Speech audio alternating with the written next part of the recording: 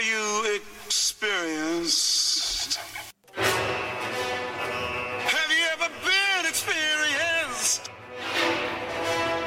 I have.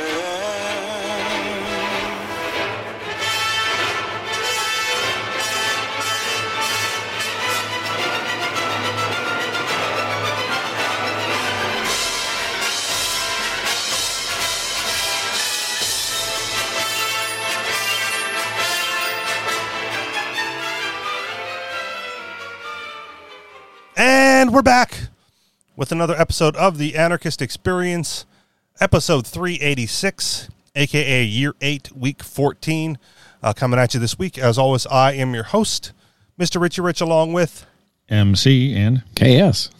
And since this is your regularly scheduled Clubhouse broadcast club thingamajig, we do this show around 4 p.m. Eastern time, Saturday afternoons, so that's about what time it is now. You can join us there. The club is the Anarchist Experience, so join the club, or at me at Riches for Rich, RICHES, the number 4, RICH, to get the little notifications when I start the live broadcast on the Clubhouse. That being said, what is going on with you guys this week? There was a meme-worthy attempt by Biden, I guess, to forgive people for some random sin. Yeah, forgive the sin. Yeah. Okay. I assume we're talking about the student loan forgiveness. Yeah, that's it. Okay. So he did it, and it's done, or it will be done. It maybe I don't know. Like okay. Sometimes I just wait for things to happen before I say it. You know, it's going to happen. Like he declared it so, but yeah. You know, I mean, you know, show me the green, you know? Okay, so he declared that it's going to happen, but $10,000 for people making under $125,000 and so on and so forth. I don't remember all the details. Do you by chance happen to know the more specific details? KS, MC? Well, I think it's $10,000, on student debt, but $20,000 for anyone who got a Pell Grant, which means a low-income person who qualified for extra benefits. I'm pretty sure I had one of those when I was in college. Ah, then you're qualified then. Yeah. No, because okay, so here's the thing. My loans were forgiven because my mom got tired of taking phone calls and paid them off for me. Oh. And I let her because I thought it was a dumb thing to do. You know? Well, good for you. I mean, you know, but if she had just waited around a little bit more, then well, I don't know how much it was, but maybe it would have been covered. I probably would have been. It would have been a significant coverage. This forgiveness would have been significant. MC points out that wisely that forgiveness is for a sin, right? So was it a sin that that people took out loans or that people gave loans? But obviously, it's not paid off. It's not forgiven. It's just shifted to somebody else. That's what I want. I hear that, and I believe that you are going to technically be correct, and yet I don't entirely believe that to be true. How does explain to me how it gets shifted to somebody else? Well, presumably the loan was, as I understand it, the Pell Grants, for example, and under the whole student loan law, the reason that banks were so eager to make these loans is that they're not really making it with any risk at all. Right. They're given a government guarantee that the taxpayers will pay it if that student doesn't. Okay. And so presumably, if the student doesn't, the bank isn't going to take the hit and say, well, even if the bank did take the hit, that means the stockholders of the bank or the depositors of the bank wind up with a loss. But I'm guessing they don't take the hit. They'll say, okay, the government forgave this, so that means the government is guaranteeing it and paying it off. Okay. And where would that have to come from? It would have to presumably come from increased taxpayer burden. Does it though? That's the part that I'm like, I'm with you up until that. And I'm with you up until that because we know, right, that the taxpayer burden doesn't come anywhere near close to government expenditure, right? So the U.S. has run up this 20, 30 some odd $1 trillion debt, right? That we've covered this before. There's no way in hell that gets paid off ever, right? So you tack on, student loan forgiveness to the back end of that, right? And who gives a shit? Well, you could say, yes, they won't, the taxpayer won't pay it directly. In other words, at the same time, they'll probably say to the taxpayer, well, we're going to reduce your taxes. Or more likely, they'll say, well, the wealthy will pay the tax. But most likely, they'll print the money.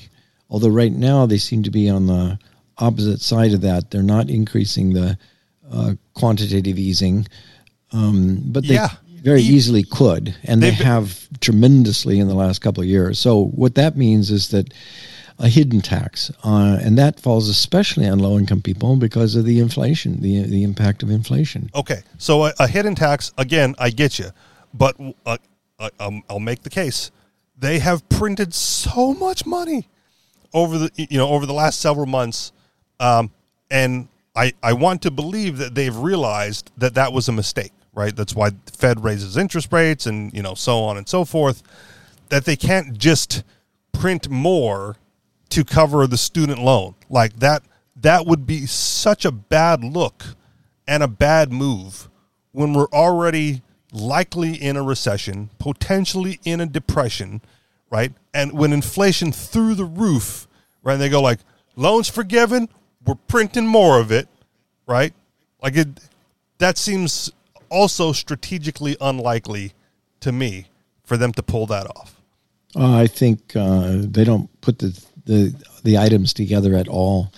They're in an election year. Biden is desperate to have the young person's vote, right? And he's just made a promise that's probably not. They probably haven't even figured out how they're going to do it until after the election anyway. And also, the bank and the government are separate, so the Fed might be afraid of inflation, but Biden sure isn't. Yeah. Well, how is Biden going to inflate the currency without directing the Federal Reserve to increment more dollars? I assume the government gets to borrow whatever they want, or else the government gets rid of the Federal Reserve. Okay. Would that not be a good thing then? Can we push for that? They will issue bonds, its own tail? U.S. government bonds, and people all around the world are buying them because every other country is doing the same thing. The U.S. government bonds seem safer than their own government bonds. So the U.S. government seems to have a blank check in how much debt they issue. And then the Federal Reserve then purchases a lot of that debt, but if they're not in a purchasing mood, they'll sell it somewhere else. Okay. Forgive my ignorance again, because this is something that I've talked to you about, KS, either the last time or several episodes ago when you're on the show, because I needed some clarification on this, so I'm glad to have you.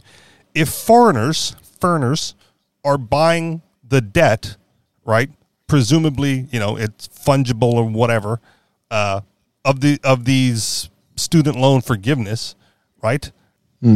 They're doing that, I would presume, voluntarily. There's no coercion involved. They go like, yeah, we'll fucking buy it. And they get passed, they're the ones holding the bag at the end of it. And I still don't really care. Isn't that that's a good thing? Point. Right? Yeah, we export all the student loan debt to China or whoever the fuck is buying it, right? And they can hold the bag when it all collapses. Yeah, well, that's a good point. They're other people are paying it. Somebody is paying it, though, and they aren't necessarily voluntarily. I mean, if it's governments of other countries that are buying it, then that's not voluntarily. But a lot of it is just voluntarily because they think it's safer and more secure than their own government's debt. The worst part of it is it's a wealth redistribution into the leftist liberal circle known as higher education. Okay, that's an argument I will hear all day. I've spoken to a person here in New Hampshire, and she was definitely a Biden voter, and she was a single issue Biden voter, right? Because I give her shit for it, right? Like, what the fuck were you thinking? And she goes like, I thought he was going to cancel my student debt, right? Like, that's the only reason. Okay. And now the news comes out, right, that he's going to cancel her student debt, right? Student loan, or at least a portion of it. So all of a sudden it seems like a good move on her part, right? Like, the guy made the promise. He followed through on his promise. You know, my student loans, or a portion of my student loans, are now paid for. You know, cha-ching. I have one less financial burden to worry about. It seems like I've heard the most is a complaint that it wasn't enough.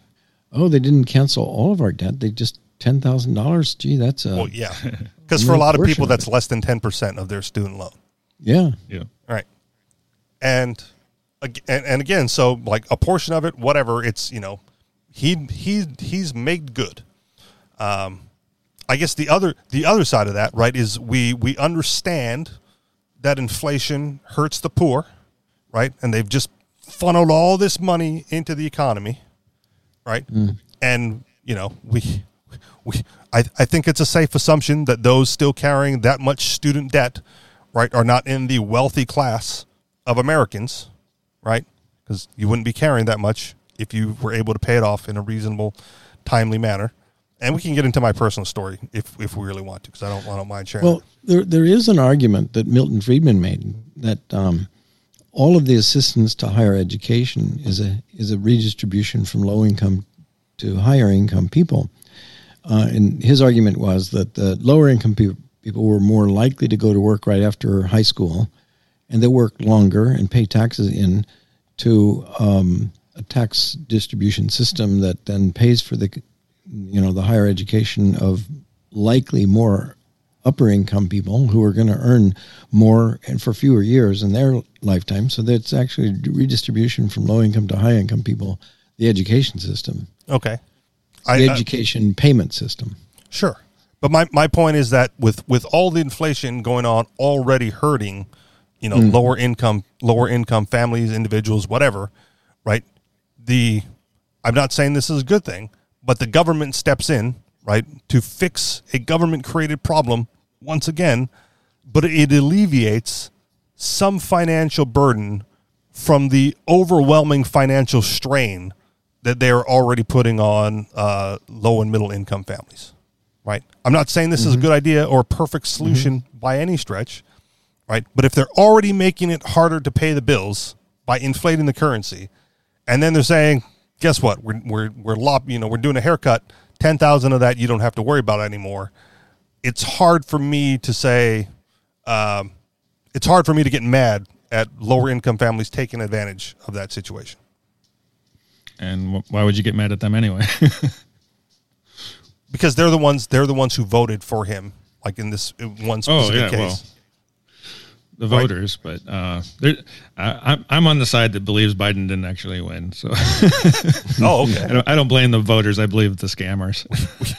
we can chase that rabbit hole as far as you want to go. But yeah, I guess my point is that they're already making things difficult for everybody, and then they're making things slightly less difficult for some people, right? Yeah. At the detriment to a lot of people through taxation, possibly maybe sometime down the infinite future, as the national debt grows significantly worse, or foreigners buy the debt in some form or fashion. Like I just, I see the conservatives and the libertarians all up in a guffaw about this, and on principle, I'm right there with you. But in all practicality, what difference? What difference does it make? No, it's a small insignificant difference. The bigger problem is that once a population realizes that they can vote to give themselves as much money as they want, then that's when you have hyperinflation, Venezuela style. And because when does it end? If we can do that for school loans, why don't we forgive people's mortgages and their car loans, and we'll just forgive everything, and we can have everything that we want. for free. And well, In fact, the federal government, why don't they just forgive their own debt too? yeah, Just say, well, $20 trillion, $23 trillion, let's forgive ourselves. I liked when Obama wanted to mint $1 trillion coin to pay off the debt.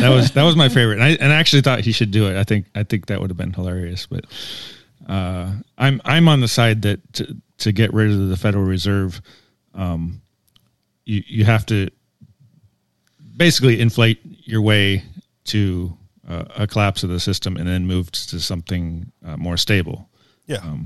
The Federal Reserve System isn't probably the worst system that's ever been made, but it is a system that is designed to keep them in power without them self-destructing in a hyperinflationary way. Yeah. So we talked about this a little bit. Maybe I don't know if you were here for the conversation, KS. The concept of fractional reserve banking, right? It's a well-known talking point amongst libertarians, anarchists, what have you. And until they took the limit off of the fractional reserve part of it, it went something like this. Did you know that when you went to the bank and you deposited $100, the bank was able to loan out $900 off of your $100, and that's gone away. It's now infinite. You mean $90 out of the? No, They loan out. no. Oh, if you deposit 100, they keep 10%. That's $10, and loan out $90. But then it gets recirculated many times, Yeah, and then it goes to ends many up being times. $900. That's right. That's right. Yeah. So So thank you for extrapolating the example. But they loan out more than they have available on deposit. And where does this money come from? It doesn't come from anywhere. It's just incremented in the system, right? Through all these dollars and cents, which means everyone who has taken out a loan, right, was given a loan by an institution that didn't have anything to give. Mm-hmm. So if you forgive that, right, if I needed to borrow $10, right, I could go to UKS and I could get $10 from you, right? You would physically hand me a $10 note, right? Mm-hmm. Or I could go to the bank who increment my bank account $10, but they don't actually have $10 to loan me, right? Mm-hmm. Now, what makes the bank so goddamn special, right, that they can increment that $10? The government. Okay, fine. More to even bolsters my point. What makes them so goddamn special that they can loan something they don't have and I cannot? Yeah. Right. And that's my whole argument is if a bank can do it, then an individual should be able to be allowed to do it too. Exactly. And if an individual is allowed to loan myself enough money to fucking pay for college, right? And then I pay myself back. The only institution that can create an organization like this is the government, because the banking system is a monopoly. And Got it. That's what they created, as a monopoly. Understood. Not arguing that point at all. Just saying that the art of lending, right, is such a fictitious, magical phenomenon to begin with, right? That if they go well, we created it out of thin air, we'll just snap it out of existence in thin air by calling it forgiveness, right? Yeah, they could, but they don't. They just add it to the debt. And they hold it over everybody's head and say, okay. But by the way, you still have to pay off this $30 trillion. It doesn't matter if you ever do, but we're going to keep, taking your money and putting it towards that anyway, because, there's people that own that debt. Well, and they're buying it, and they do get paid. they take the money, but such a small fraction goes toward the debt, and the fact that they increment more of it all the time, right? Means I don't think a small fraction does. I think a large amount goes to paying off the debt. It's just I thought a large fraction goes to paying off the interest on the debt. Well, yeah, that's what actually is getting bought and sold, is the interest on the debt. Okay. The actual number of 30 trillion doesn't really matter as long as people are getting paid and they assume they're going to keep getting paid. Right. So that number could theoretically be zero, and as long as everyone's getting paid, that's not important. The $30 trillion of debt, not important. The loan forgiveness. It can't be zero, because then nobody would be getting paid interest. So it has to be the debt. it's a debt-based system, and like Ron Paul said, like the object was never to pay off the debt. The object was to have constant debt, because that's what they're selling. They're selling the debt, the interest payments right, that you're going to receive.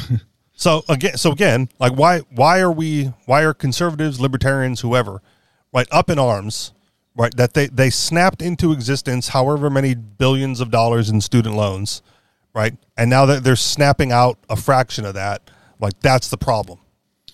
Yeah, I'm with you 100% on the problem and catastrophe of fractional reserve banking, but I'll just point out that there is a dispute among libertarians about that. For example, like Jesus Huerta de Soto, the famous Austrian economist in Spain, argues, and Murray Rothbard argued that it's fraud to do that, where you take somebody's deposit and then you loan it out to somebody else. Now, there are others who have argued that, well, it isn't fraud if the depositor is aware of it and made aware of it. And that's Walter and Block's position. Yeah.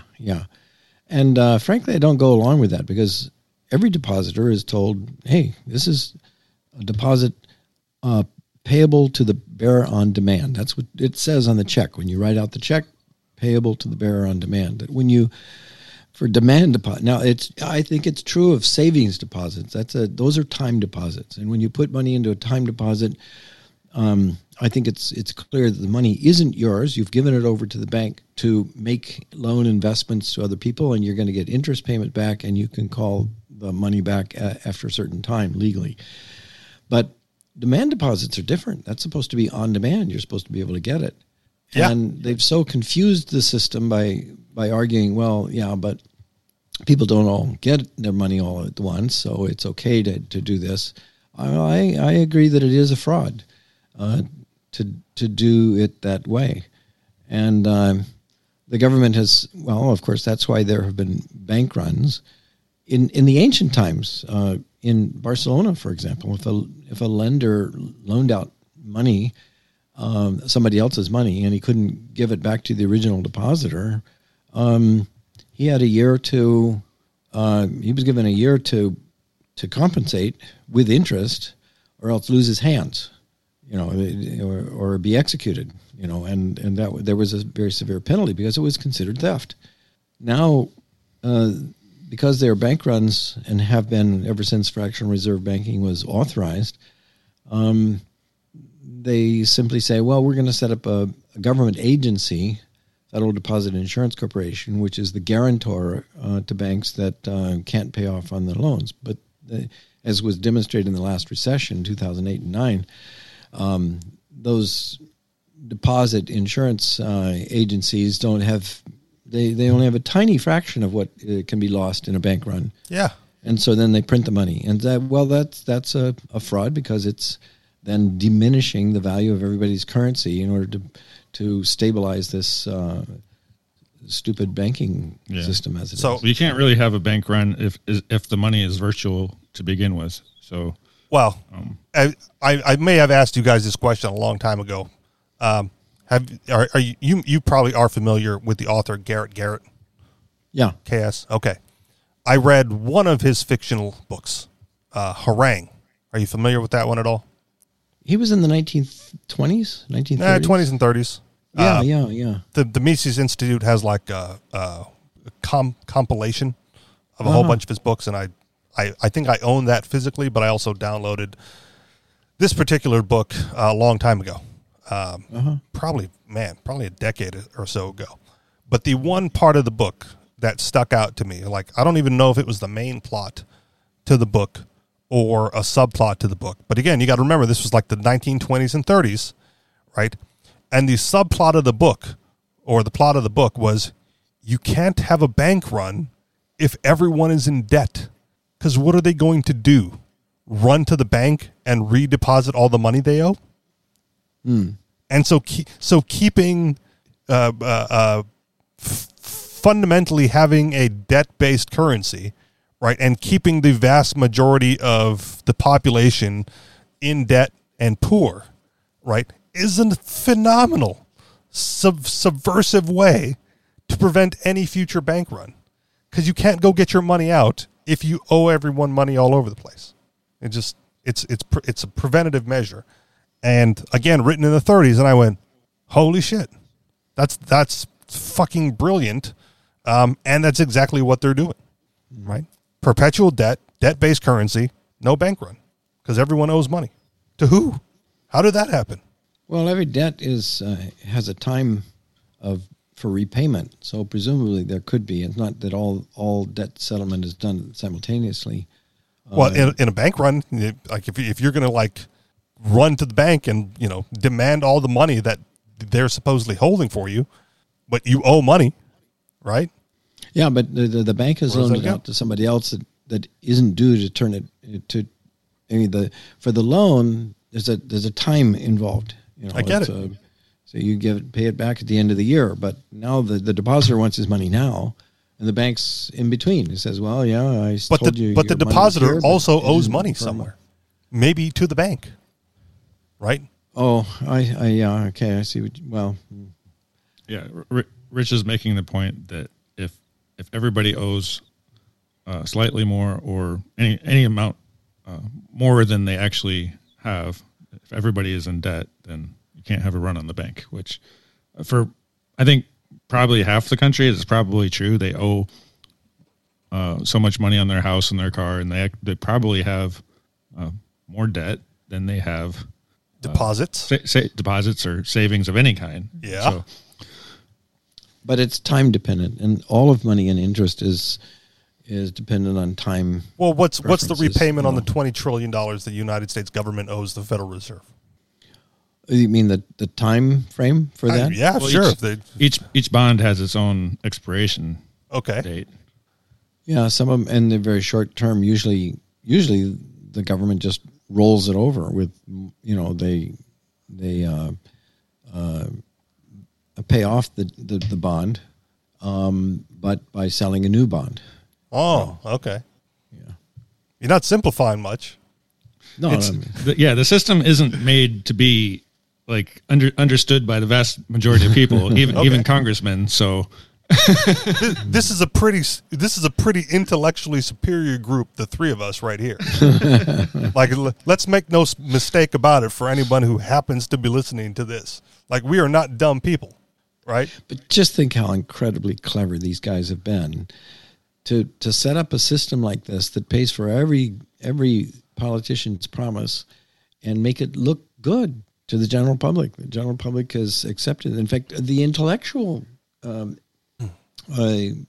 economist class of the world and the country all accept this because, well, it's and what I find it so bizarre is that they would never have accepted this had they known its origins, with J.P. Morgan and John D. Rockefeller conspiring to set this thing up.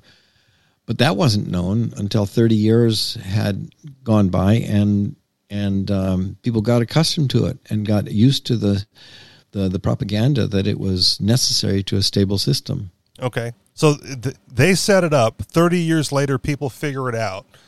And 80 years later, we're still stuck with it? Yeah. Yeah. That's ludicrous.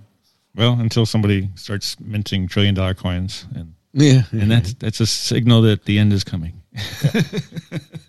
It's been such a tremendous benefit to the power brokers that they're not going to tolerate any.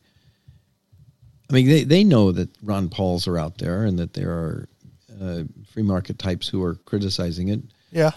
But they make them sound like kooks. I mean, and look what they did with Alan Greenspan. He was the foremost critic among the Ayn Rand group of the this kind of money system, and they essentially co-opted him by making him the head of it. Smart, right? Well played. Yeah. This great power is corrupted. Absolute power corrupts absolutely. And Ron Paul, again, shining example. They control the narrative, right? So anyone who opposes them, it's marginalized, minimalized, made to be a kook, a weirdo, on the fringe, right? That's not the mainstream. They don't know what they're talking about. if you talk to the average person, especially even in college, the assumption is that, well, we have to have the bank because who would print our money if we didn't have the bank? Mm-hmm. And so my point of view is that, well, if a bank should be able to do it, then an individual should be able to do it. Of course, that would kill the banking system. But the point is like a bank has a special ability that you don't have. So they're always like, if you look at the system as a game, they're going to be winning. They will always win. Maybe sometimes by a whole lot, maybe sometimes by, just, 25% more than the average person. Sometimes thousands of percents better. Yeah. Depending on if it's a crash or not. But they always win. So even in the 2008, banking crisis, all of those banks that were failing got bought out. All the CEOs got, golden parachute retirements, and presumably if they want to, they can just do it again. So, right. And so having come to that realization years ago, right, I have been unsuccessfully brainstorming this entrepreneurial endeavor to be the bank, right? Like, well, then that's what Bitcoin kind of is. Sort of. You can be your own bank, but you can't be the bank. You cannot be the bank. I want to be the bank. How do I be the bank? Start your own government and give yourself a monopoly, and there you go. Well, okay, that's a way to do it. I mean, but it's prohibitively, it's legally prohibitive here in New Hampshire for a variety of reasons we don't need to get into. Do you want to join the U.S. banking system? Is that not necessarily? No, not necessarily. But I would. Do you want? Your goal is to be the Federal Reserve Bank, or exactly what do you mean the bank? If we're playing big enough, right? Sure, why not? But in my small world, right? I just wanted to start a payday loan outfit here or there, because to me that's as close as the average individual is going to get to be the bank. Yeah. So what a whole bunch of scammers recently did is with cryptocurrency. So they promised them a certain APR. Interest rate on their deposits, and then people kept putting Bitcoin into their account, giving their Bitcoin away to the scammer. Yep. And eventually the scammer couldn't make the interest payments anymore. They didn't have enough funds to pay everybody back what they had on deposit. Obviously. And the scam failed. So in that way you could do that. Well, I don't want to scam people. I just, payday loan is a legitimate service. It's just legally prohibitive in New Hampshire. Again, I don't want to get into it. But okay. So in New Hampshire, you're not legally allowed to start a payday loan. You are, but the legal limitations are so onerous that it's financially irresponsible to do so. Okay. Like you can only lend out a maximum of $500 per month, and people who receive that loan have to wait like a month in between loans. Oh, okay. So there's no way to recoup the money. Like they see the New Hampshire government sees it as so predatory, right? That it's legal, but you're going to be the one who loses, Okay. if you decide to do it. And there's a whole bunch of I've looked into this. There's a whole bunch of other shit that gets in the way, but those are the big ones, right? Like you can't lend out a significant amount of money, and you can't have repeat business. So, and there's can you start up a deposit style, credit union type thing where you take deposits and make risky bets with the money, and then try to pay the people interest. That was the other thing that I ran by, a handful of acquaintances here, right? I'm like, why is it with the predominance of Bitcoin in the community, in like the local Liberty community, right? Why is it that we are struggling? And this is particularly an important aspect of the case of the Crypto 6, which is still ongoing. Like they're, the last two remaining members who are awaiting trial are basically on the hook for like wire fraud for telling the bank that they were in a business that they weren't really in. to hide cryptocurrency profits through the legitimate banking system, right? Like that's the gist of it. The short, the short and curly sweets of it. And so I'm like, why is it that we, this local Liberty community, right, have so much trouble with the existing banking system here, like that we don't just start a credit union? Like, how hard can that fucking be? Like, what are the hoops? Tell me what the hoops are, and let's start jumping through. Yeah, so there might be some. There probably there definitely is, are. because, well, the banking system doesn't like competition. So if they don't like what you're doing, just like everybody in the country, there's probably something they're doing illegal, and they'll just go after you for that, whatever it is. Maybe, but there's a handful of community banks like this. And they're doing things that the government and the banking system basically approve of. And yeah. So the difference is some of them might not have FDIC insurance, so people are taking a risk by putting their money in those types of banks. Which, right. If it's in the crypto community, we wouldn't care. That's what I'm saying. Insured or not.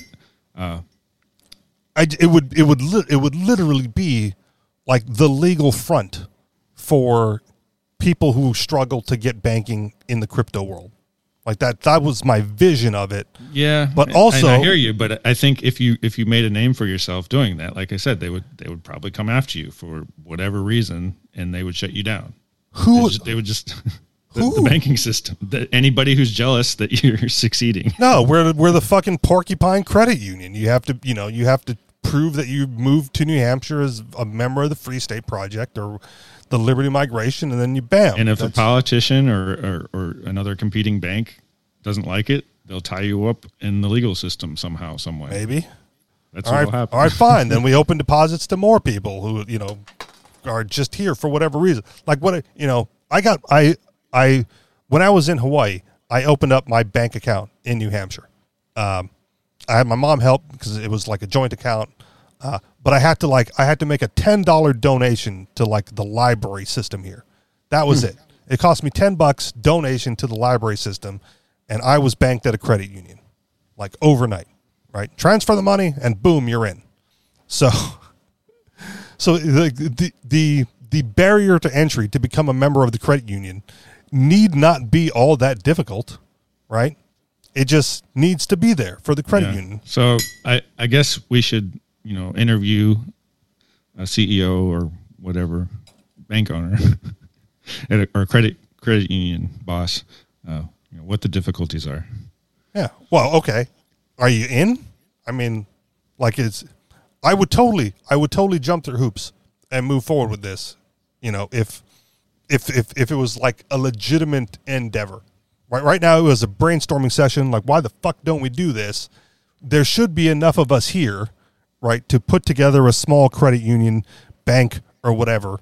Again, not with the expressed intent on laundering crypto funds. But definitely not harshing people we know are using it for crypto donations. There are some crypto friendly institutions. We know this because there's Coinbase exists, and they are allowed to use the banking system, money transfer system to transmit money, into people's checking accounts and stuff like that. Yeah. But you have people like the Crypto Six who bounced from bank to bank to bank because as soon as the bank was aware that they were depositing cryptocurrency profits, right, they got their account shut down. And one of the reasons Ian Freeman is being charged as like a kingpin running a criminal enterprise is because he literally ran out of banks to open accounts at. Sure. And so he had friends open banks and do the deposits for him. What bank does Coinbase interface with? I don't know. And why are they allowed to exist? And I assume it's basically the banking system is allowing just a few organizations to exist so that they can control them. Okay. So basically, if the government or the banking system ever wanted to shut down Bitcoin, they could say, oh, well, this one bank that was allowed to do cryptocurrency transactions or, take cryptocurrency profits and return them to the owners. This one is not allowed anymore, and because you only have only one existed, and then you only have to shut down one. Well, that's it. So I think it's just. So you're saying if we started a credit union and made it easy to interface with Coinbase, we would automatically become a target when the crypto cops came by? No, Coinbase would basically be happy just being allowed to exist. And if the government says, "Oh, well, you can interface with this bank," then this is the one that you use, and they'd be happy with that until they get shut down. Okay. I still don't see how that impacts like my fictional credit union interfacing with Coinbase. You can interface with Coinbase as an individual, or even a business. However, the issue is getting deposits from the users. If they sell crypto, it goes into their bank account, right? That's what I'm saying. So I want to be that bank. I want to be that credit union that crypto sellers deposit their money into. Coinbase already has one. Coinbase already has a bank that they go through to access other people's checking accounts, basically. Okay. I want to be that other person's checking account, I guess is what I'm trying to say. Other people already have their own checking accounts in all banks across the country. No, because people here, specifically the Crypto 6, are getting locked out of that system. No, why are they getting locked out of the system? Is because they're not going through Coinbase and they're not going through Coinbase's bank. Because they can't. They're not able to get a local checking account. That's because they're trying to do a business. They're trying to do their own business. They're trying to be Coinbase. They're trying to be their own bank. Whatever. No, not at all. Yeah, because so you're saying there's nobody in New Hampshire that has a checking account that can withdraw profits from Coinbase. I'm not saying that. I'm saying in this particular instance, in this particular instance, the reason why is because they put Bitcoin in a Bitcoin ATM machine. The ATM machine got cash put into it in exchange for Bitcoin. They walked that big stack of cash to a bank and said, "I would like to deposit this," and bank after bank after bank said no. Yeah, because they're trying to be the intermediary with the money. They're trying to do what Coinbase is doing. They're not the intermediary. I just want to put this stack of cash in an account. And it's not theirs. It's deposited from other people. But it's theirs. They sold the Bitcoin. Yeah, so they're a business. They're selling Bitcoin. I don't have to be a business. I've sold Bitcoin. No, you don't have to be, but that's I'm trying to give you their rationale. Okay. And that is they want control. They want to know all the information about where the money is coming and going. Yeah.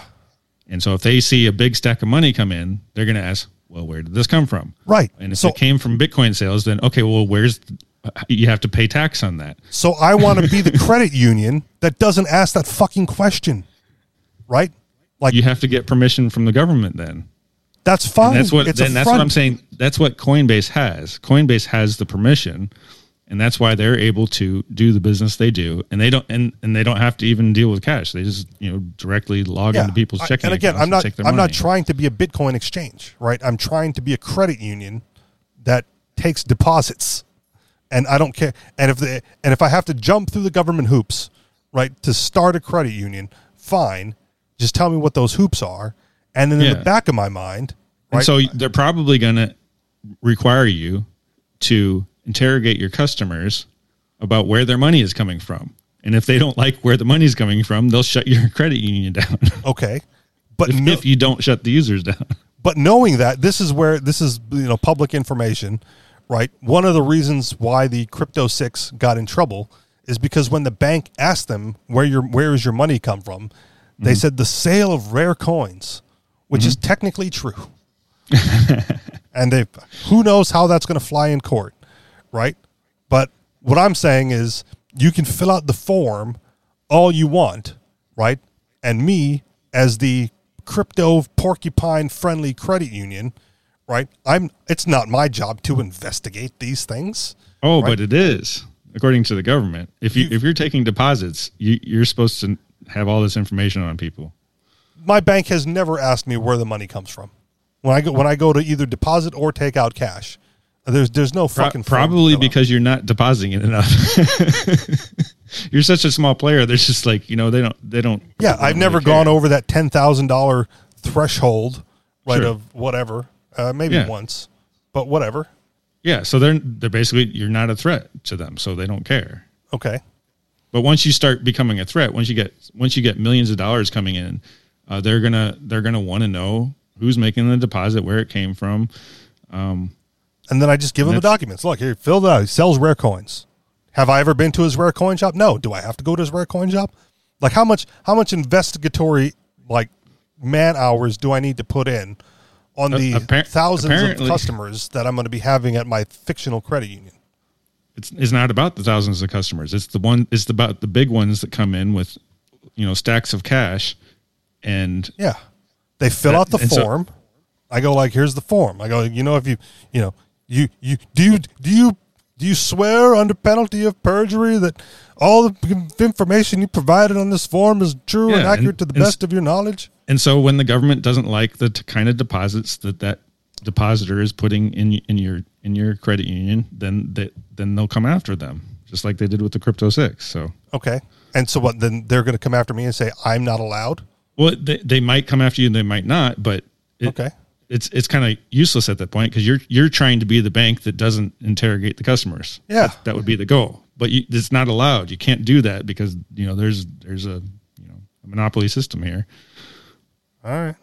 So it's futile then to be the bank in that case. Like payday loan, forget it. Credit union, forget it. Well, payday loan you can do. Not here. With their stupid rules, just insignificant amounts of money and profit. It's such an insignificant amount. There is no profit to be made. Right. The only like I thought it was weird. So again, my regular job is a storage facility, right? And at one point in time, I was on the verge of auctioning off this chick's unit, right? And she goes like, well, the auction's on Tuesday. I get paid on Friday. She's already well past 30 days, past due, right? Like, this is not a quick auction scenario, which means she's had nearly 2 months of Fridays to make a payment on her account. And I go like, well, the auction's going to happen, right? But if you were smart, you'll just go get like a payday loan. If you're going to get paid on Friday, you get $300 on Monday, and you pay them back on Friday with your paycheck. And she had no idea what I was talking about.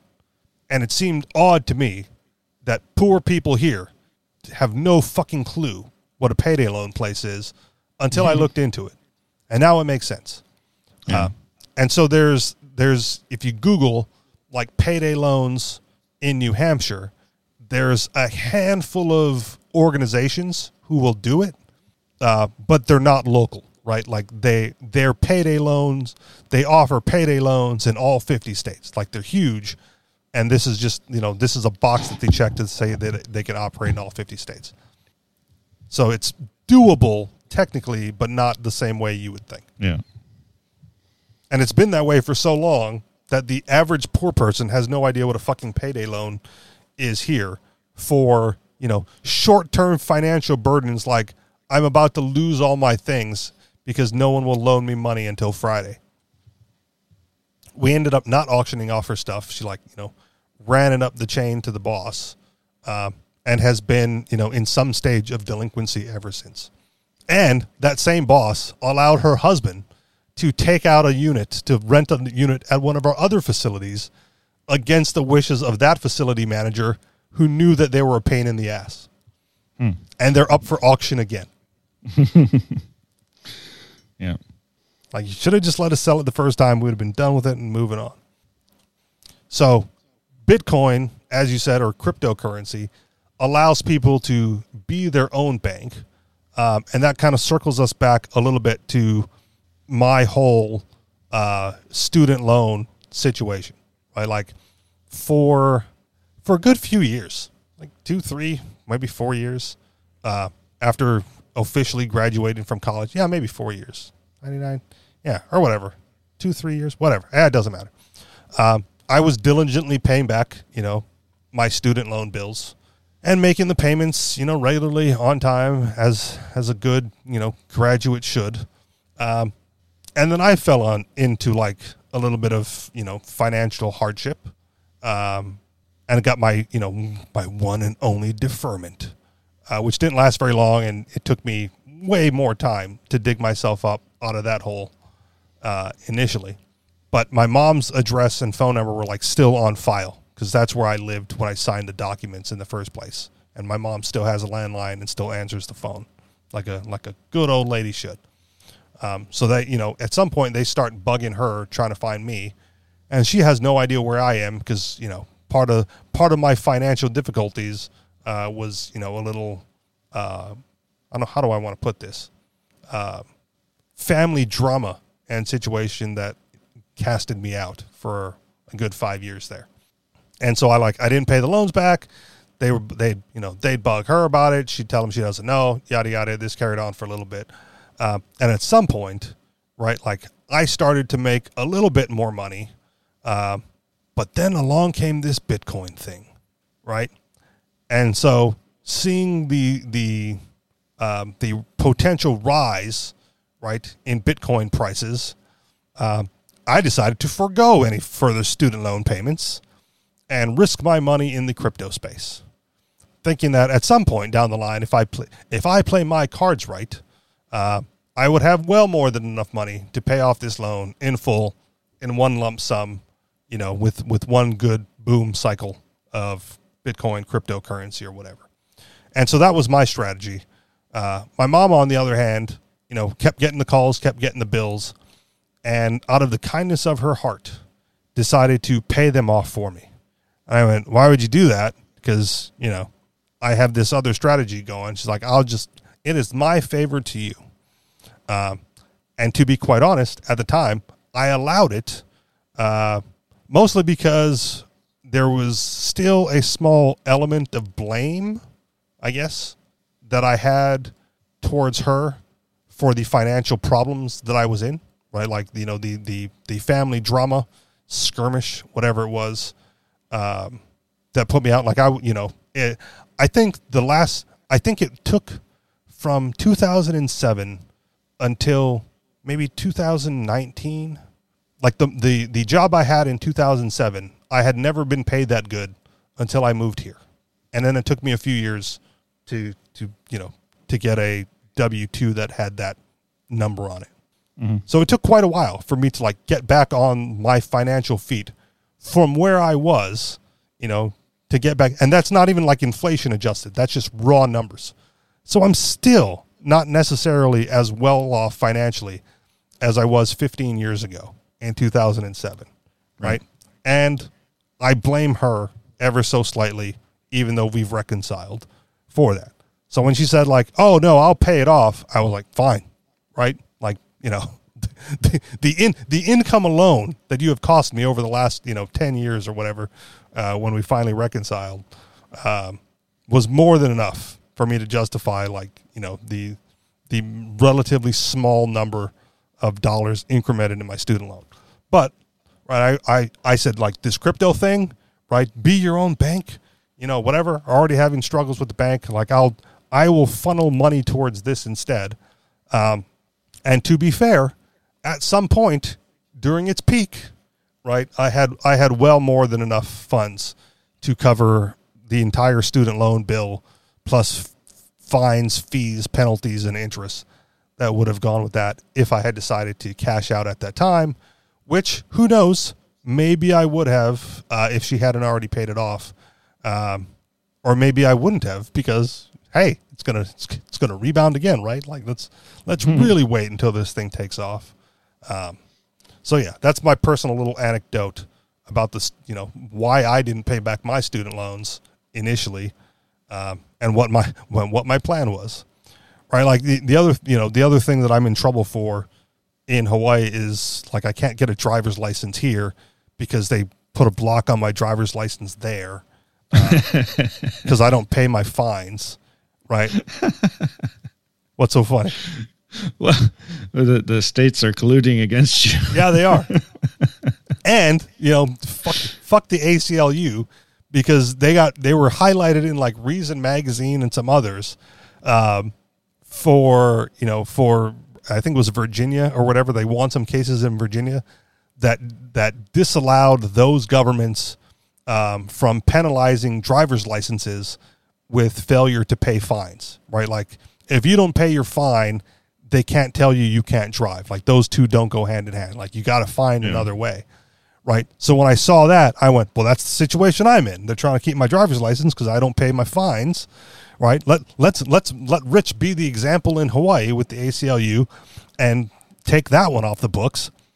So I actually, I reached out to them and they never got back to me, and I just, fuck them. But in Hawaii, right, if you don't pay your fines, they just put a stop on your license. And my mom goes like, well, how much do you owe? I was like, I don't know, like $3,000. And, to her credit, she goes like, that's it. And I go, well, I'm not paying them. So that's, whatever. That's it. That's it. That's that. That's that, And she offered. She's like, do you want me to pay that for you again? Like, offer me more money. I'm like, no, fuck them, right? But in the back of my mind, I've always thought, like, if crypto gets like, if I get to that level of cryptocurrency where I can just, flush $3,000 down the toilet and not even care, like if crypto rebounds to that heights, maybe I give the state of Hawaii the $3,000 just to have one less hassle. Maybe it pains me. It would pain me to do it on principle. And I've been relatively lucky and successful, since then. Like since I think they started the license cancellation. I think my license has been suspended since 2012. So I've gone a decade, of stealing road services, I guess. And I've only really been caught twice. And once, the only reason they caught me is because some licensed driver hit me. And that might not be true. He might not have a license either. But I got hit. Remember my moped accident? Like, that was it. I woke up with a ticket for driving without a license on my property when I woke up in the hospital. Like, that was a big fuck you from the cops who like came to my rescue. Right? Like, I'm like, man, cops were here fast. Like, they were on the scene doing undercover work, like stinging people in the tourist district. So they witnessed the entire accident. And then decided to be dicks about it after calling the ambulance for me by writing me a ticket for driving without a license. But I beat that one. So, and then I got another one that I pled out to after almost a year, because to continue it once more would have precluded my departure to New Hampshire. But I continued that one. I went through like 3 different court-appointed attorneys, beyond the, two beyond the what do you call it, public defender's office. Mm-hmm. So it's a loss, but that one cost me like $107, right? I dragged it out for 9 months, 10 months, maybe, from like November to when we flew out in September. I just, one continuance after another, hey, attorney, we're going to use this strategy. I've got these documents. I've got the documents right here that say I don't need this silly license. Mm-hmm. And I should be a little more freaked out about it now, I guess. But I am currently sans all government paperwork. My passport was coming up for renewal, and I hemmed and hawed about whether or not, to get it. I decided on getting it when I talked to, I guess I can say it now. I talked to Ian, Free Talk Live's Ian, told him I was like, sending it off in the mail, whatever. He's like, did you put the affidavit in with it? I'm like, no, he thought I was doing some sort of activism with it. Mm-hmm. I was like, no, I'm just getting the ID. It's like, but it's also like since my driver's license has been suspended, right? The passport that I got in 2012 has been like the only form of government ID that I have carried in a decade. So even when we moved to New Hampshire, I didn't get a state ID, didn't get the driver's license. Oddly, whatever, they have like the real ID thing you can choose one. I don't know if they still can, but when we first moved here, New Hampshire lets you opt in or out of Real ID when you got your official ID. Yeah. You had something? I said, yeah, I hear you. Yeah. They don't have the option here in Hawaii. Okay. Well, we as far as a few years ago, we still had the option here. Whether that remains, I couldn't tell you. But a few weeks ago, like I had to put the only form of ID that I carry in an envelope, and send it, certified or whatever to the passport office. And I should probably track that because I'd have, it's supposed to have been delivered. I'm getting close to when I should be receiving my passport book and card back in the mail. But I don't know. I haven't looked into it. But I've just been, I have been traveling without identification for like about 3 weeks now. And on the rare occasion, when the speedometer hits like a certain amount on the freeway, I go like, I don't have an ID on me, and it raises the nerves just a little bit. And I go like, fuck it. That ID wouldn't have worked anyway. And then I don't care. Hey, look at the time. You got anything else? Oh, no. All right. That'll do it for us then. You guys know where to find us. Anarchistexperience.com, on Telegram, t.me/anarchistexperience or t.me/the Anarchist Experience. And if you would like to contribute to the show financially, you can do so through Patreon, patreon.com/the Anarchist Experience. Thank you very much for listening, and we'll talk to you all next week. Peace.